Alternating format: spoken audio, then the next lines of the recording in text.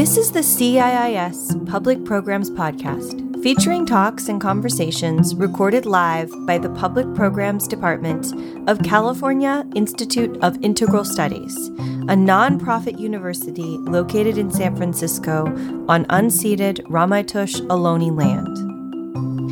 The term Two-Spirit is translated from a Northern Algonquin word and is used by some Native peoples of North America to signify variations of gender and sexual orientation. The term gained popularity in the 1990s as a counterpoint to colonial terminology used by anthropologists and academics alike to signify practices of non-binary gender and sexual orientation among the Native peoples of North America. Despite over 5 centuries of ongoing colonial terminology and ideology, Two-Spirit people have survived.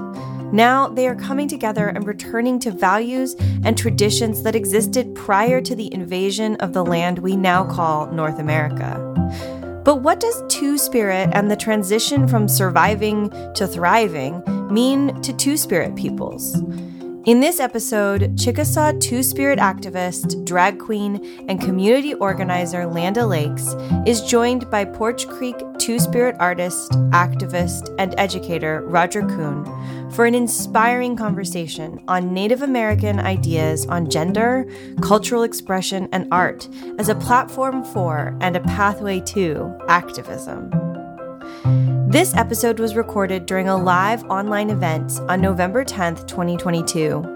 A transcript is available at ciispod.com.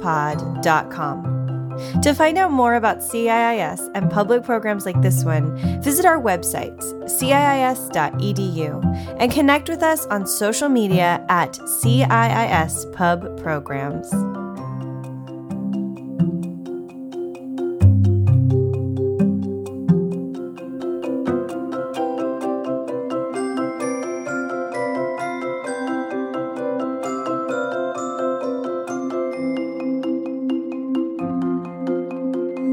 Nice to see and be with you all this evening, wherever you may be tuning in. Great to also be here with my friend, Landa. Nice to see you, Landa.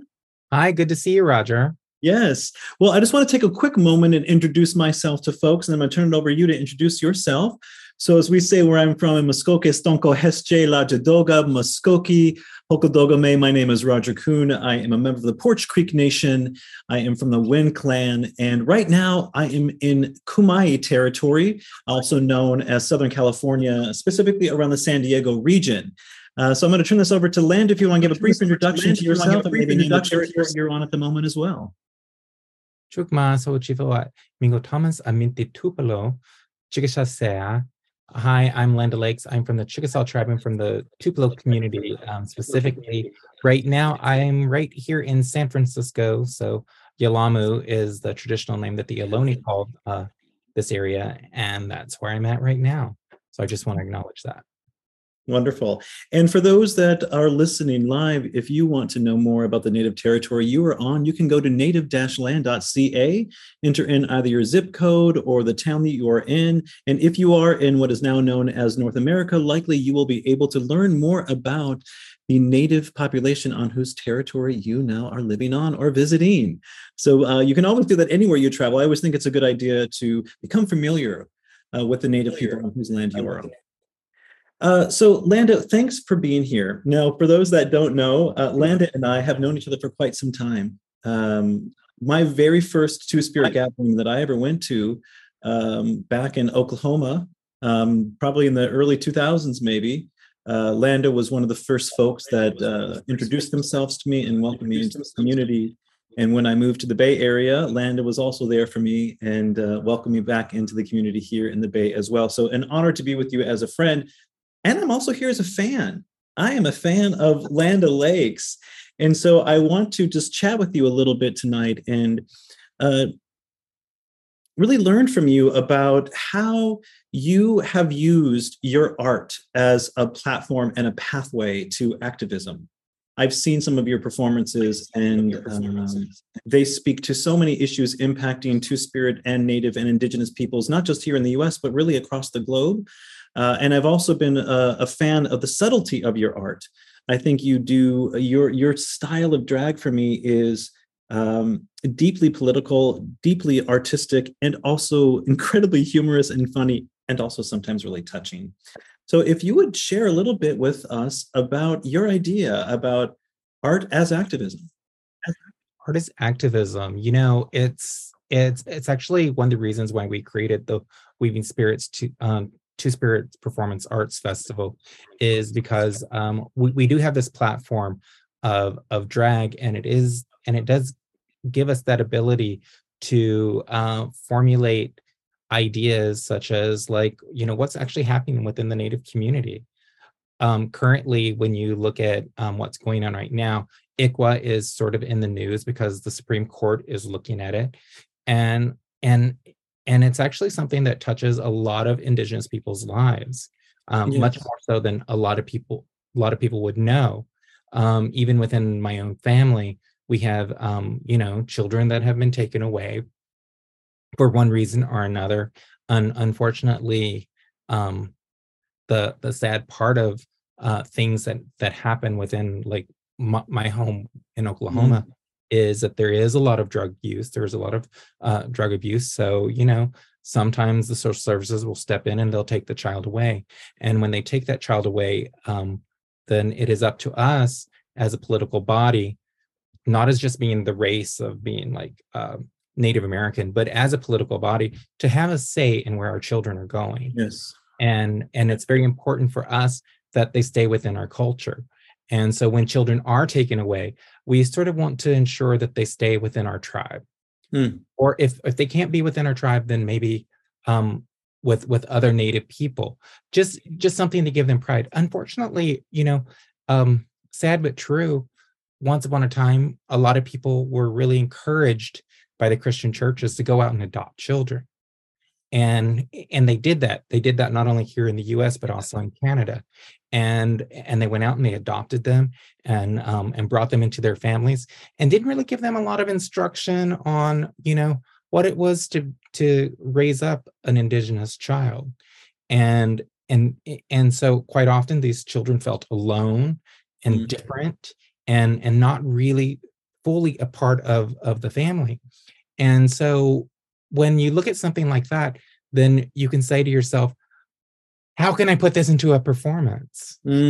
Because I want to tell people about it without also giving, giving them like this boo-hoo sort of a story, but just to enlighten the audience in some way of something that's happening. And I think that's what is great about drag, is like it's a platform, regardless of how you see it. It's a platform that you can go ahead and you can talk about these issues, these really tough issues. And ICWA is one of them. Missing and murdered Indigenous women is one of them.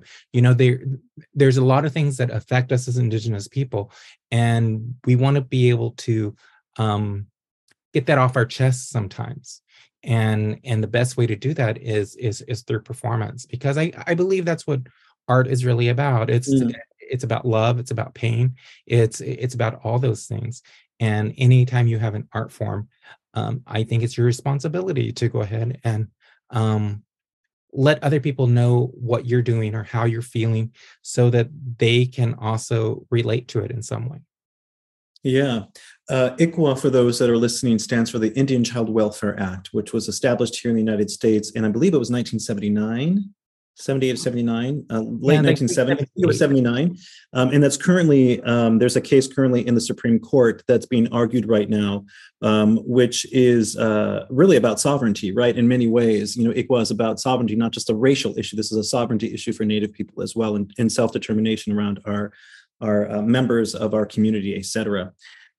Your name in and of itself is satire, political, and also, I think, a very activist perspective. And would you share with folks a little bit about the story of your name, Landa Lakes? Sure. I'll start off by saying that, I didn't initially start off as Landa Lakes. Initially, when I was doing drag, I was known as Autumn Westbrook, which is a very pretty name. Miss Autumn Westbrook, would you have a Southern accent? It sounds very Southern, Oh, And that's how I started off in Oklahoma, very, very pretty and everything. But then when I was out here in California, I wanted to have one that was a little more campy, but also had a political edge to it. And of course, Land O'Lakes Butter has this little indigenous mascot, or used to have this indigenous mascot on the front. And I wanted to sort of poke fun a little bit at that mascot. So I took on the moniker of Land O'Lakes, which inspired people to give me all this Land O'Lakes merchandise and everything. And I was always like, oh, well, thank you, but I don't really support use of a mascot. That's what my name's really about. It's about making fun of it. And even when they removed the indigenous person from it, there is a little bit of controversy about that too, when they removed it from the brand. Even among some indigenous people want it to remain because like an indigenous artist did it. But I always figure it like this. Okay, if you're going to use our image as an indigenous person, how do we benefit from that? How do we benefit from that? I can see how you benefit because it gives you a sense of Americana. Yes. This is homegrown. Sort of that's the great use of an indigenous mascot is, this, we're, homegrown, we're Americana. But where does it benefit the indigenous person? I think that once upon a time when we didn't really have much representation in the media or anywhere else, there might have been a time where we as indigenous people were like, oh yeah, I'm so proud to see this mascot here, this mascot there. But there's so many things that sort of like come off of that is just not good. When you have a school that might call themselves the Cherokees, and then the opposing team will put up signs that say, we're going to make you walk the Trail of Tears, a very serious thing. And everything, that's some of the issues that we face with mascots is, and even the tomahawk chop, that was terrible too. There's a lot of terrible things that come from mascots themselves. So I enjoy using the name because it does make people think about it. And I just, for me, I think it's important to say that I don't really approve of mascots from living people. I would rather you go with a color or something like that rather than a living culture. Yeah. Well, I appreciate that. I was thinking about how you were talking about, like, the usage of mascots and the character. I guess that's always a question I've been curious about. Is Landa a character, or is Landa part of personality? Sometimes I'm not sure how to address folks who do drag as art. Is Landa something that's a character? If I were to say, like, your character Landa. I would say that if what we usually refer to it as our drag persona. Okay. Our persona is just that sometimes people sort of like don't necessarily fall within that line of like separation between the persona that they've created and themselves. And that sort of blends and sort of merges and so forth. That's why a lot of times when you'll see me at like the powwow or something, when I'm bringing in a flag or something, they don't introduce me as Land O'Lakes. They go by my name, Miko Thomas, rather than that, because and in those moments, I'm not a character. I'm not this persona. I'm myself. Oh, that makes sense. So the persona Land O'Lakes, in terms of bringing that awareness to the activism within even something like mascots, right? And you were naming the Trail of Tears. And for folks that may also not be aware of sort of geographical locations of Native nations, Landa and I are from a similar region. Our tribal nations are from a similar region in what is now called the United States. And of course, our peoples were deeply impacted by the Indian removal policies of the United States government in the late 19th century. And I was thinking back to the Weaving Spirits Festival that I witnessed a couple of years ago, and you did such, I'm still, I think, digesting it artistically, powerful story that you brought in some of the Brush Arbor girls that were a part of that story. And within that story, what I was really intrigued by was your artistic use of Indigenous narrative, weaving what I would say anthropologists would sort of call like folklore into a story, and also using a really challenging issue and to deliver it to an audience in a way that was, my word here, but like digestible for them. And I wanted to know if you could share a little bit about that experience, about that creating of that experience for folks. Yes. Well, when I create something, a lot of times it really does have to come from me and from my culture.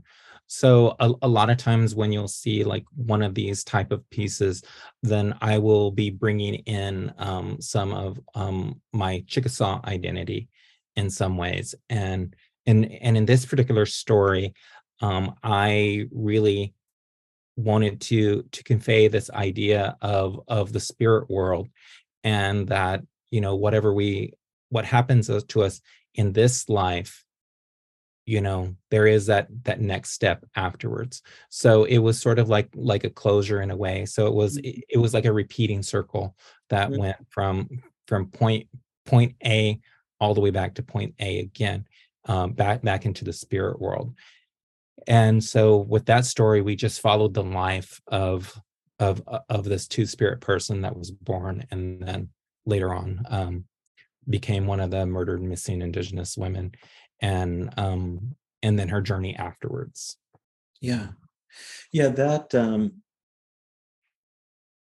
as an audience member, it was profound. And MMIW, missing and murdered Indigenous women, girls, two spirits, and people is such a epidemic within our culture and our community that is getting minimal attention, more in the larger political landscape.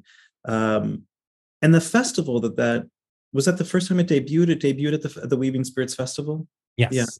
Yeah. Which I have had the honor of being a participant of. I was a performer a few years back, and I can tell you that those types of experiences are rare, where two-spirit folks have an opportunity to get together and share our art with each other and with an audience. You and I participated something like that in our youth back in New York City. And I know we've also both separately been a part of the Two-Spirit Cabaret that's out of Toronto with a theater group up there. And now you're doing something here alongside a co-curator with you, Javier, in establishing this Weaving Spirits Festival. And I'm curious if you can share a little bit around your vision behind the Weaving Spirits Festival and any plans in the future about what we may see soon. Sure. Well, to start off with, you know, I'm always a strong proponent of creating Indigenous spaces, because so often within the Indigenous community, we find ourselves being the one person, being just like that solo person, the one person there. So when I created something like the Brush Arbor Girls very early on, we created our first like Indigenous drag space.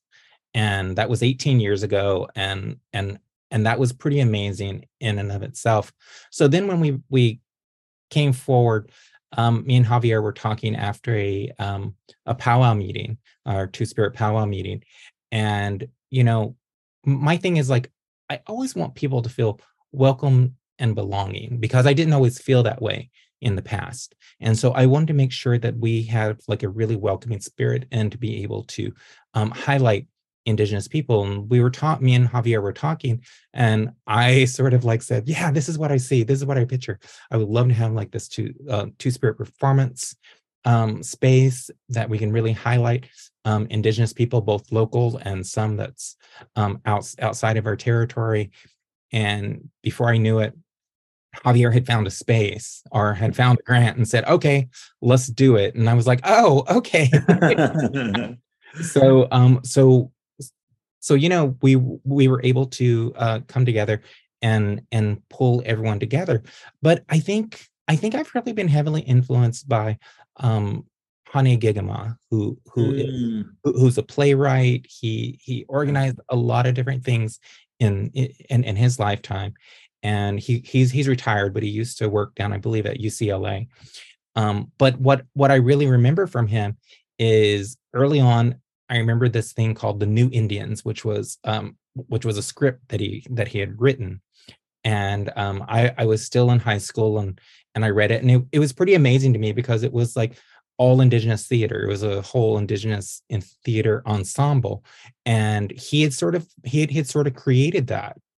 And outside of that, he also created the American Indian theater, the American Indian Dance Theater Company as well. Mm. So a lot of people are familiar with that, and he really created all these like little things. So for me, it seemed like it was important for us to create a performance festival just highlighting two-spirit people. It's one thing to be the one indigenous person in the room, but it's also another to be the one indigenous plus queer person in the room. Yes.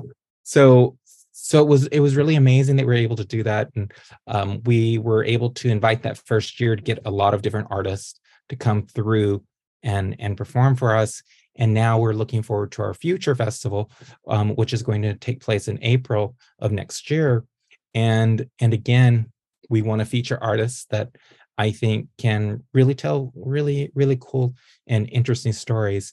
I love to be able to spotlight people and give them that opportunity that they may not necessarily have, or they're going to be in another festival that, they're sort of like the minority person in that festival. Here, they're spotlighted. They're a huge part of it, and I think that's important. Quite often indigenous people are invited places to give a land acknowledgement, and once they've done their land acknowledgement, where do they go? Into the shadows, and they disappear. Yes. It's like wow, that sounds like the Chickasaws in Alabama and Mississippi and Tennessee. We all just sort of disappeared, huh? Mm-hmm. Mm-hmm. Yeah. Well, I tell you, I will look forward to seeing. I think I've seen every show that you've done, all the Weaving Spirits festivals. I think I've been to all of them. Last year's was really, really incredibly powerful.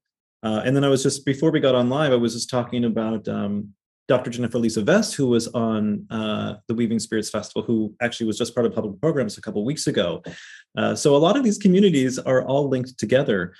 And, I love that there is this Weaving Spirits Festival, because when you and I were younger and back in New York and we did that show, it was part of the Fresh Fruit Festival. I don't remember, was it called the Two Spirit Evening or something like that? I don't Yeah, it's a Two-Spirit Evening. Two-Spirit Evening, I think that was called. And it was really nice. And it was like, wow, that was really, really cool. And I think I had just met you shortly before that, or maybe we'd known each other about a year or something like that. Yeah. And I just remember thinking like, oh my gosh, Landa Lakes is coming, how exciting. And now to see the Weaving Spirits here in the Bay Area, it's also really refreshing, because when I think back in the day when I was more active in the music world, I often felt like what you described, like, wow, I'm the only indigenous person here. I'm the only two-spirit person here. My goodness, the representation, the weight of the representation that I feel. And I oftentimes, my genre of music that I was doing was, what folks would call Americana music. So folks would think that they're getting an indigenous musician and have this expectation that I was supposed to show up with the hand drum and sing powwow songs or start sing hand drum songs. And it's like, well, I'm a bit of a crooner myself. So now when I see the Weaving Spirit Festival and I think, oh my gosh, there are so many people that are open about their identity and they're returning to the two-spirit tradition. It's so beautiful to see and to witness as an artist and also as an audience member. I want to take a quick moment, though. I'm realizing that there may be folks here tonight who don't even know what you and I are talking about when we say two-spirit. So maybe just a quick little aside. And I'm curious if you want to define how you view the word two-spirit, and maybe how and or if you identify with that word. For myself, yes, I do identify with the term two spirit, and for me, two spirit may not mean the same thing for different people, but for me, it usually means that I fall within that umbrella of the LGBT community, but it also means that I have a spiritual side, a spiritual connection. So when you say two spirit for me, I think of people who are connected spiritually as well to Mm, to, to their traditional ways, or if not their traditional ways, then ways that have been introduced to them as spiritual. And that for the most part is what sums up a two spirit person, somebody who not only falls within that LGBT umbrella, but is also very spiritual as well. And so there's practices that go with that, and of course there is that feel of activism that usually comes with being a two spirit person. But I think first and foremost, it's about that nourishment of your spirit. yeah, beautiful. And it was a term that was introduced in the early 1990s, really as a way to sort of counter a narrative that was very popular in academic spaces, and really a pejorative term that was used. And really, this group of artists, activists, leaders got together and said, "We're not going to take that anymore. We're going to use this term," and it's the term that caught on. So for those that are listening to that maybe do not identify as Indigenous, I always like to stress that Two-Spirit is our word. It is to be used with us and about us. It's not a word to be co-opted and used for folks that are not Indigenous. Last week I was on a radio program, and this cis white presenter, asked me, is it okay if I use the term two spirit? And my response was, well, you've taken our land, you've taken our culture, taken our language, and now you want to use the colonized term that we use to describe ourselves. You want to take that too? And I think that she got it. So that is our term, and I will just stress that there are many ways to describe that beautiful rainbow spectrum that some of us may be a part of, and two spirit is our term. It was created by our community, and it was really for our community. It is a way that I also identify in the world, and it wasn't until I myself learned about two spirit that I went, oh, wow, now I finally feel like I belong somewhere. Because in that LGBT plus spectrum you talked about a moment ago, Landa, I often felt like there wasn't quite a place for me here. Kind of is a place, and yet I'm different. There are things about, I think, being Native, whether you grew up on the reservation or not, that is just an understanding that we have amongst each other. And being a part of Two Spirit community for me was truly the way that I felt I understood what love and acceptance was. And I feel that immensely when I'm at the Bates Powwow. And out of everything that I've ever done with you as an activist or a community member or a friend, an artist, the work that you and I and the entire Bates community have done for the powwow has been one of the most touching experiences of my entire life. And I hold such gratitude for both you and Ruth for what you started, the movement. We have public Two Spirit powwows now literally across the US and Canada. It is so beautiful to see. And I'm wondering what that's like for you to, one, have started that beautiful tradition we now have in the Bay Area as one of the founders of it. And you've been there ever since. Every year you've been working every year. And also what it's like for you to see how you have inspired Two Spirit folks across Turtle Island to do something very similar. Well, I'll first start off by saying that, one of the things that we built into the powwow from the very beginning was that welcoming spirit. You're welcome here, regardless of your gender. If you come and you identify as a man or a woman or trans or whatever you are, we wanted to make sure that it was welcoming. And one of the major players in that was that there used to be this powwow in Oklahoma many years ago. And at the time it was like huge. It was so big, and it was called Red Earth. And it started off in the 80s. And me and my best friend, Russell Big Horse, we were excited to go and everything. But when we were there, we didn't necessarily feel welcome. We we didn't necessarily feel welcome there. Like, afterwards, going clubbing or something like that, then yeah, we were very welcome. But we just weren't a welcome sight at Mm, the powwow.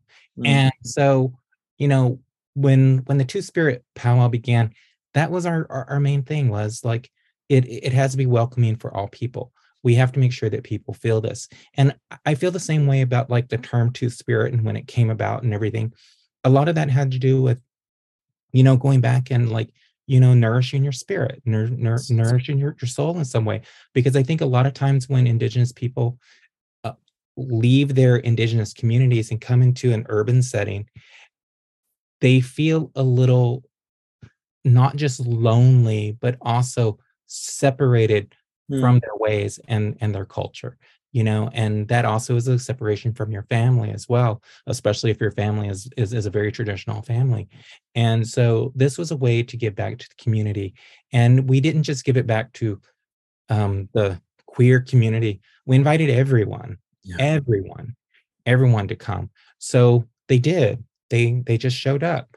Some came and some people came that had LGBT relatives or two spirit Mm, relatives, mhm. and they wanted to show that they were there to support and everything else. So from the very beginning, it was a welcoming space. And that's how I feel every time I see it. I feel like we've created something that is so welcoming that other organizations want to emulate it and bring their people back into that circle that many of them may have already left, Yeah. and Mhm, not really wanted to come back because of how it felt mm, once upon a time. And we're changing that. And even here in the Bay Area, sometimes at powwows you'll go and you'll see them carrying in like a rainbow flag, that didn't actually happen before. And then you go and you look at Gathering of Nations, which is the mm. largest powwow in the Yeah. nation, and now it has a two-spirit contingent. And Mhm, and they have these things because they recognize that two-spirit people are still in that circle. We are still dancing with you. We've It may have seemed like we left, but we haven't. We've always been. mhm, mhm, So I think that's very important. So I'm very proud of the work that Bates has done mhm. in creating the powwow. And I have to say it touches my heart every time that we have our grand entry and I see so many people come out. And from the very first one, I remember someone telling me that um, when we brought in that rainbow flag at the very beginning, at the when it first entered into the arena, that she just cried. Mm, She just cried. yeah. In Muskokie, we have a term, anokachiko, which, when you translate that to English, it means love, but it doesn't mean like I love you. It means community love. And one of my decolonial acts is trying to learn as much of my language as I possibly can. And that's one of the words I learned. And I remember being at Grand Entry a couple years ago, probably like 5 or 6 years ago at this point. And at Fort Mason, where we hold our powwow currently, there's this really cool loft that you can walk up and see Grand. If you're always in Grand Entry, I a few times have been able to watch it from above. It's such an amazing sight, just to see all the people in that space. And at one moment, I remember filling with joy and just those tears of joy coming out, and I went, Anokachiko, this is what I have been trying to understand. Anokachiko, this is a community love right here. And I ended up doing my entire PhD on the subject of two-spirit love, which was inspired directly from what I saw at the Bates powwow, and also what I, in general, what I've experienced um, with two-spirit community as a whole. That idea of like welcoming. Um, Landa and I were also together over the summer in Montana at the Montana Two Spirit Gathering.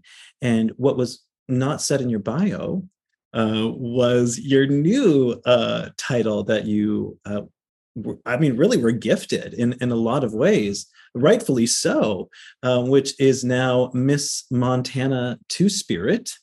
If you could share a little bit about, because I actually don't know myself, like what does it entail? What does it entail to be Miss Montana Two-Spirit? Well, Miss Montana Two-Spirit is a powwow title. So that means that I go out and I represent the Montana Two-Spirit Society at different powwows and different Indigenous functions, and sometimes that's spilled over into into other functions. Sometimes queer, sometimes not. So it's been very cool and everything. You see, I didn't run for the title. Right. I was in Montana. I'm usually their MC for their talent show night, and a part of that is usually the Montana contest and everything.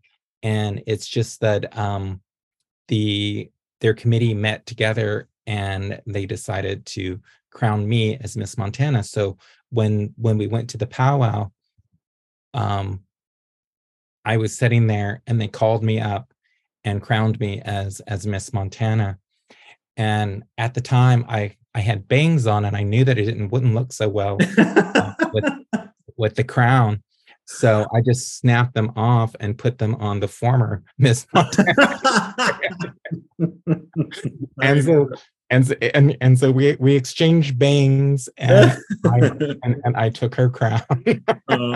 That was a really fun moment, and the entire room was just lit up with excitement when you were named as Miss Montana, and no doubt you will represent the Montana Two-Spirit community and that powwow with love and grace, as I know you do with everything that you have. And I'm remembering that night now. That was so fun, because you and I like work a lot during the powwow, the Bates powwow. I rarely get to dance because I'm always like running around, and I danced so much at the Montana powwow this year. It was so much fun. I even danced outside. I just kept going, like the drum was still going as I just kept going. It was so beautiful, so nice.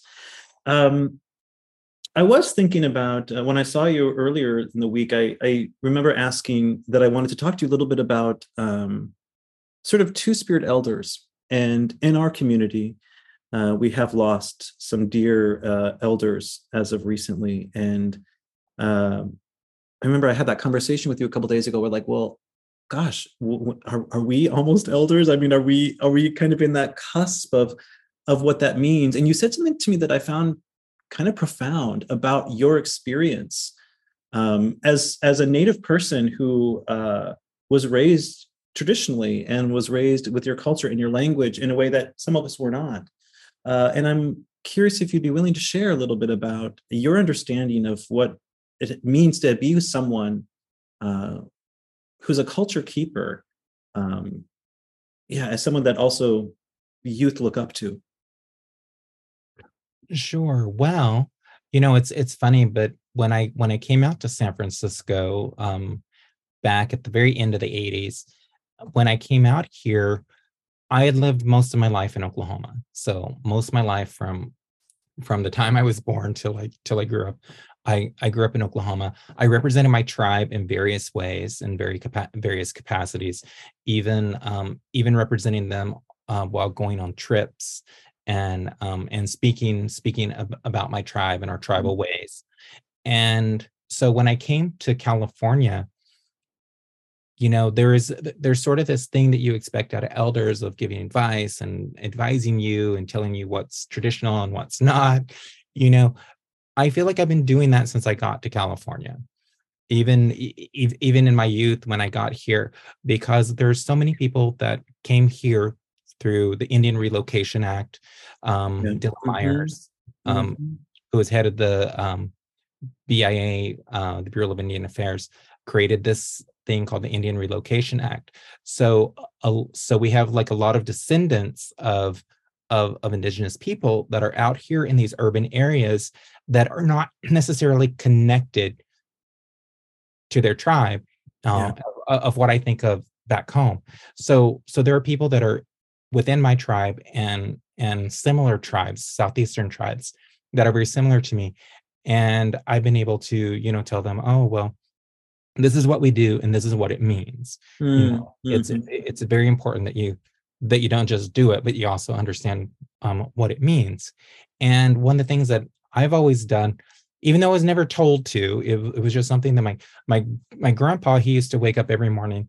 When the roosters started calling, he'd wake up and he'd sing his prayers. So as a consequence, I have kept that to myself too, of doing prayers every morning.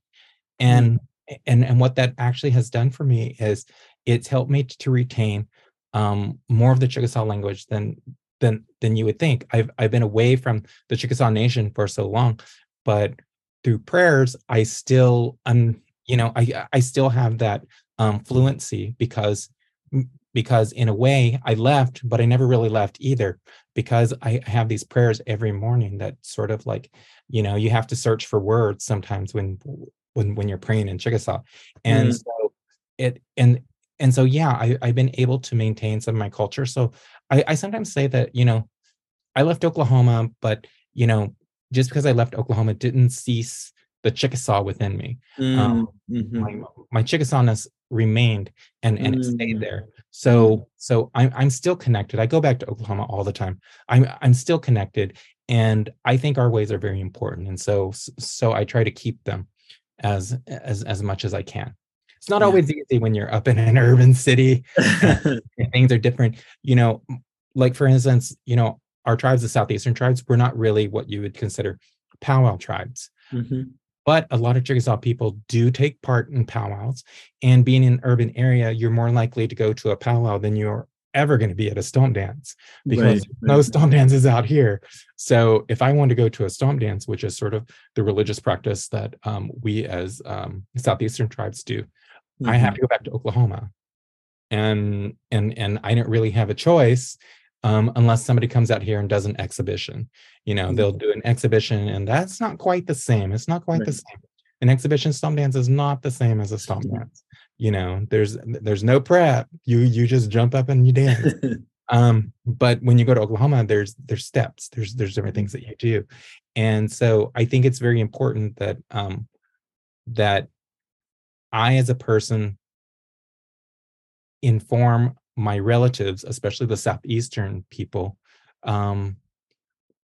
what I think that they need to know, or what they want to know more than need to know, because need is a big word. What they want to know. If they want to know, then I'll tell them and I'll help them with it. And sometimes even if they don't really want to know, I'll just share it anyway. It's one of the things that I really enjoy about some of our gatherings is being able to share the food that we have as well, because our food is sometimes also considered medicine in many ways too. So it's not just about like having a great flavor, but it's also the medicine that's that you're presenting for your community as well. Yeah, I was thinking about the gathering again this summer, and there was a group of young Two-Spirit identified people that you had sort of had a little bit of to do with them getting there. It was Morgan, your Nibbling, that was from Oklahoma, I think, that came. And I just so appreciated that you are actively building community for young people in this way.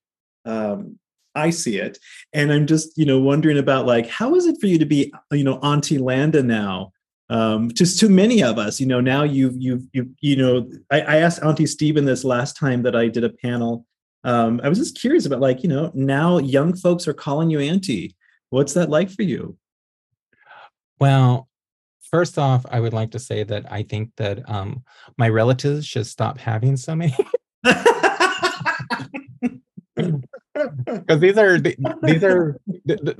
my blood relations. These are my actual relations. But I will say that I feel good in many ways, because in some ways they could easily say that I was the first to come out, and so it's made it easier for them.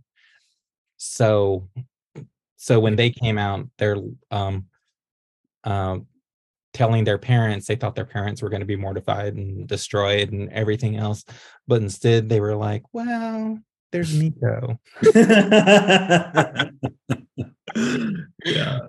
So I already set I already sort of set a good path for them, and it makes me proud. It makes me proud that they've had an easier time. Mm. I can't say that it was a perfect time, because no one ever has like a perfect coming out story, really. It's just something that happens, and so they've had a difficult road, but at least it's been easier and smoother because I was there before them. And how it feels to be an auntie, I feel like I have no choice. You have no choice. Wow. Okay. Eventually, once you reach your 50s, you're just sort of like, well, I'm an auntie to everybody now. There you go. There you go. Well, I think primarily in the gay community, once you hit, like, what was that magic age once upon a time? Looking for everybody up to the age of 27. Oh yeah. Many moons ago. Nobody wanted somebody 27 or 29. They had to stay within like the younger things, and nobody wanted people who were in their 30s. But yeah, once you move past all that, you just naturally accept that you're going to be an auntie to someone. So my only advice to people as you get older is to keep stock in how crazy you were when you were younger, because that'll keep you from being too. Earlier tonight, you mentioned ICWA and MMIW, which are two issues that are impacting the entirety of what we call Indian country, but Native people across the U.S., which does, of course, impact Two-Spirit folk. I'm curious if there are specific issues or additional issues that you think also impact our community that you may want to use your opportunity now to share with folks to bring to their attention. Other items, other political items? Could be political items, could be, like, hey, February 4th, we've got this great big powwow coming up. Really anything that you might want to share that you think is, folks that might be interested in learning more about Two-Spirit folks or Two-Spirit things that might be going on across Turtle Island. Well, sure. If you're interested, November 25th, we're going to have an all Indigenous show at SF Oasis. That's right, San Francisco. You can go online and find our Eventbrite and everything for that. But it's called Indigenous Brilliance because we want it to be bright and lovely. And we ask the question: what does it mean to decolonize drag? Yeah. When inherently drag is a Western concept. So what does it mean? So we're going to find out what the performers say about that. Another thing I would say, just to go back a little bit to ICWA, is just the importance that people think about it in terms that it is about sovereignty more so than anything else. Yes. It's not a racial distinction. It's about our sovereignty as a nation to be able to control where our children go. And I think that's a very important distinction to make. Once you start breaking down all these pieces of sovereignty, because we have lost a few things in the past, specifically with sovereignty, and that's a very important issue for us. We want to continue to be a sovereign nation. We should be accorded the same rights as any state as well. So that's right.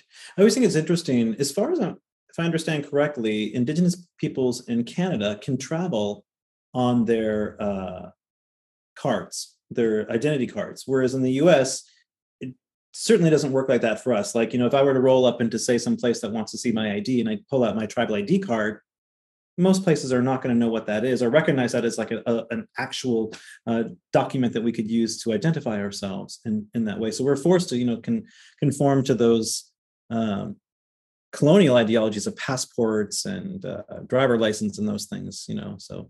Do you know what's really funny about that is that you cannot use your tribal membership card. However, you could use your CDIB because it's issued federally. Whereas your tribal ID is issued specifically by your tribe, but because the CDIB is issued from the Bureau of Indian Affairs, okay, interesting. then you can use it, except for the fact that it has no picture attached to it. So, Right. so if that's the ID document that you're going to use has to have a picture on it, then forget about it. Right. So it doesn't even work that way. But I think it's really cool that Canada affords a lot of different things, and a lot of that has to do with their treaties, whereas our treaties were not quite as encompassing on that. I wish it were, but unfortunately, it's CDIB card, for folks that don't know, a certified degree of Indian blood is what that stands for, and that is the BIA, Bureau of Indian Affairs, way of continuing to track and monitor Indigenous people to this day. So that's what that stands for. And we, over our time at various gatherings, a lot of these gatherings that happen up in the Montana area are international gatherings. So folks from what we now call Canada will oftentimes come down. We met a great group of Canadians this summer, and I've been following their adventures on social media. And I keep thinking, wow, y'all get together a lot. It seems like y'all have a lot of gatherings. That's so nice. We need to do more of that on this side of that imposed border. Which we do have a Bates powwow coming up on February 4th. I want to stress that to everyone. That is going to be held in San Francisco, February 4th, which is a Saturday, and at Fort Mason Center, which is, I don't know, can't remember the exact address top of my head right now, but it's down by the marina. It's an amazing location. It's a free event. Everybody is welcome. If you can make a donation, wonderful. That's great too. But we will have tons of vendors, and it's our first public in-person event really since the pandemic for the Bay Area American Indian Two-Spirit Organization. And I've no doubt we're going to have an amazing event. And we will also have some virtual programming leading up to the powwow, which the past couple of years we've been doing that. The drag night that you have hosted has always been a huge hit. And I don't want to put you on the spot. I should have asked you this in the powwow committee meeting, though I was hoping that there may still be another drag performance that's part of either the virtual programming or something the week of the powwow. Any plans for that? Yeah, we're thinking about bringing that into the night before. Wonderful. So it'll be live / virtual. Ooh. A little both combo. Love it. It'll be a little bit of both. But hopefully, as we plan this out and everything, it'll all take place at our big get together. Years ago, I wanted to call our get together a gala, but people were like, "That's a little too gay." And so now we call it the pre-powwow social, because it sounds so entertaining. That's a nice flow to it that one does. But I do love that. I do want to just ask you though a bit about really two questions. The first is, do you have any words of encouragement or advice that you might offer to Spirit youth that may be listening right now, or maybe their friend will share this with them, who might see you and say, wow, I can be big and beautiful and bold when I get older as well. And maybe see someone like myself and see themselves represented in a different way. But really the res kid, or the kid that is in the urban environment that maybe doesn't have access like you and I do. Anything that you'd like to share with them tonight? That's really hard to speak on nowadays, because we live in a completely different world than we used to. So a lot of times you'll see a lot of like Two-Spirit res kids on TikTok doing makeup and makeup transformations and everything else. So I don't know if there's a lot out there anymore that really feel as closeted as say when we were growing up. It's a different world. So at this point, I would probably say that for all you young people who are out there who are still closeted, remember two things. Everybody has their own timeline. Mm-hmm. So there's no pressure for you to come out, especially if coming out actually does mean that you might end up being homeless, because a lot of people may not realize this, but there are a lot of Christian households out there in the Indigenous community. Mm-hmm. A lot of people think of like Native people as being like, these traditional ways sort of people. But when you look at, say, for my tribe, we're about 90% Christian. Same, I do. 90%. That's a lot. We had a lot of missionaries throughout the southeastern tribes. So there's a lot of Christianity out there. So for those kids, all I can say is like, I'm sorry, but at the same time, you have to come out at your own time. So don't feel like people have to push you into coming out. And for those kids who may not be in that same situation, just remember that to be proud of yourself. Pride is such an important thing. We spend so much of our lives feeling like we might embarrass other people, and it's hard for us to be ourselves. And so that would be my advice. Remember that to have pride within yourself, and pride isn't vanity. Pride is just being able to speak the truth and be comfortable with who you are. Beautiful. I appreciate that. Thank you for sharing that. So my final question to you is, it is Native American Heritage Month. We get 1 month. I think we get do we get something else? I can't remember if we get any other months or times or places, etc. We get a special day, actually. That's right, the day, that one day. Thank you. And for Two-Spirit folk, oftentimes that day, Indigenous People Days, falls also on National Coming Out Day. So it's close. Indigenous Peoples Day is in October, but this month, for the month of November, we have National Native Heritage Day, which is the day right after Thanksgiving. That's right. Right. Okay. And it's the day that we're going to have our drag show. Wonderful. Was that purposeful? That it's just sort of naturally that way? Yeah, it was very purposeful.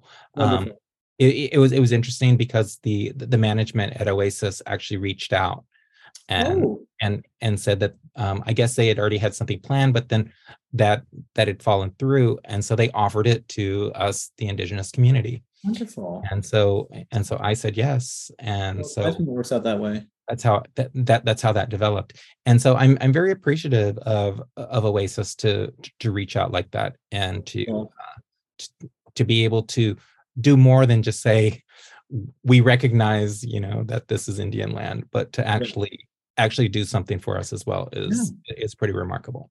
And props to CIIS Public Programs as well for having myself and Landa here tonight, giving us this opportunity. So final question to you, Landa. Given it is Native American Heritage Month, what is it that you hope that our listening audience tonight maybe takes away from our time together tonight about Two-Spirit people? The one thing that I would like people to take away is to remember that Two-Spirit people want to be a part of their own culture. They do not want to distance themselves from their culture. They want to be a part of their culture. And that's very important, because I think that so many times Two-Spirit people are sort of pushed out. They're pushed out, and then they end up in a big city, and they just sort of disappear and become invisible in that big city. Nobody knows what you are. Like when you as a Native person meet somebody, unless you have really big full braids and so forth, they're probably not going to know what you are. So a majority of Indigenous people just sort of disappear in big cities, and so that's one of the things that I want people to know is that Two-Spirit people are visible. They're here, and they want to be a part of their own culture, and that's really what we are hoping to do every time we go out, is to remind people that we can be proud of our own culture. Beautiful. Well, thank you so much. Appreciate that. Landa Lakes, it is always an honor and a true joy to be with you, always in this capacity, and always even more so when I see you just as a friend. So thank you so much for all that you shared with us this evening. Congratulations on all of your successes recently. And is there any final thoughts that you would like to share to our listening audience today? My final thought is this: if you really feel strongly for the Two-Spirit community, if you're Indigenous, make sure to have a welcoming space for Two-Spirit people. If you're not Indigenous, then make a welcoming space for Indigenous people as a whole. And remember that we're not all gone. We're not invisible. We're there. And sometimes it might take a little more for you to find out who we are more than anything else. So just make a welcoming space. Thank you, Landa Lakes. And thank you to the California Institute of Integral Studies for having Landa and I here this evening. It has been a joy and an honor. Mado, thank you, thank you, thank you. Thank you for listening to the CIIS Public Programs Podcast. Our talks and conversations are presented live in San Francisco, California. We recognize that our university's building in San Francisco occupies traditional, unceded Ramaytush Ohlone lands. If you are interested in learning more about Native lands, languages, and territories, the website native-land.ca is a helpful resource for you to learn about and acknowledge the Indigenous land where you live. Podcast production is supervised by Kirsten Van Cleef at CIIS Public Programs. Audio production is supervised by Lyle Barrere at Desired Effect. The CIIS Public Programs team also includes Izzy Angus, Kyle DeMedio, Alex Elliott, Emlyn Guinea, Patty Fort, and Nikki Rhoda. If you liked what you heard, please subscribe wherever you find podcasts, visit our website, ciis.edu, and connect with us on social media at CIIS Pub Programs. CIIS Public Programs commits to use our in-person and online platforms to uplift the stories and teachings of Black, Indigenous, and other people of color, those in the LGBTQIA+ community, and all of those whose lives emerge from the intersections of multiple identities.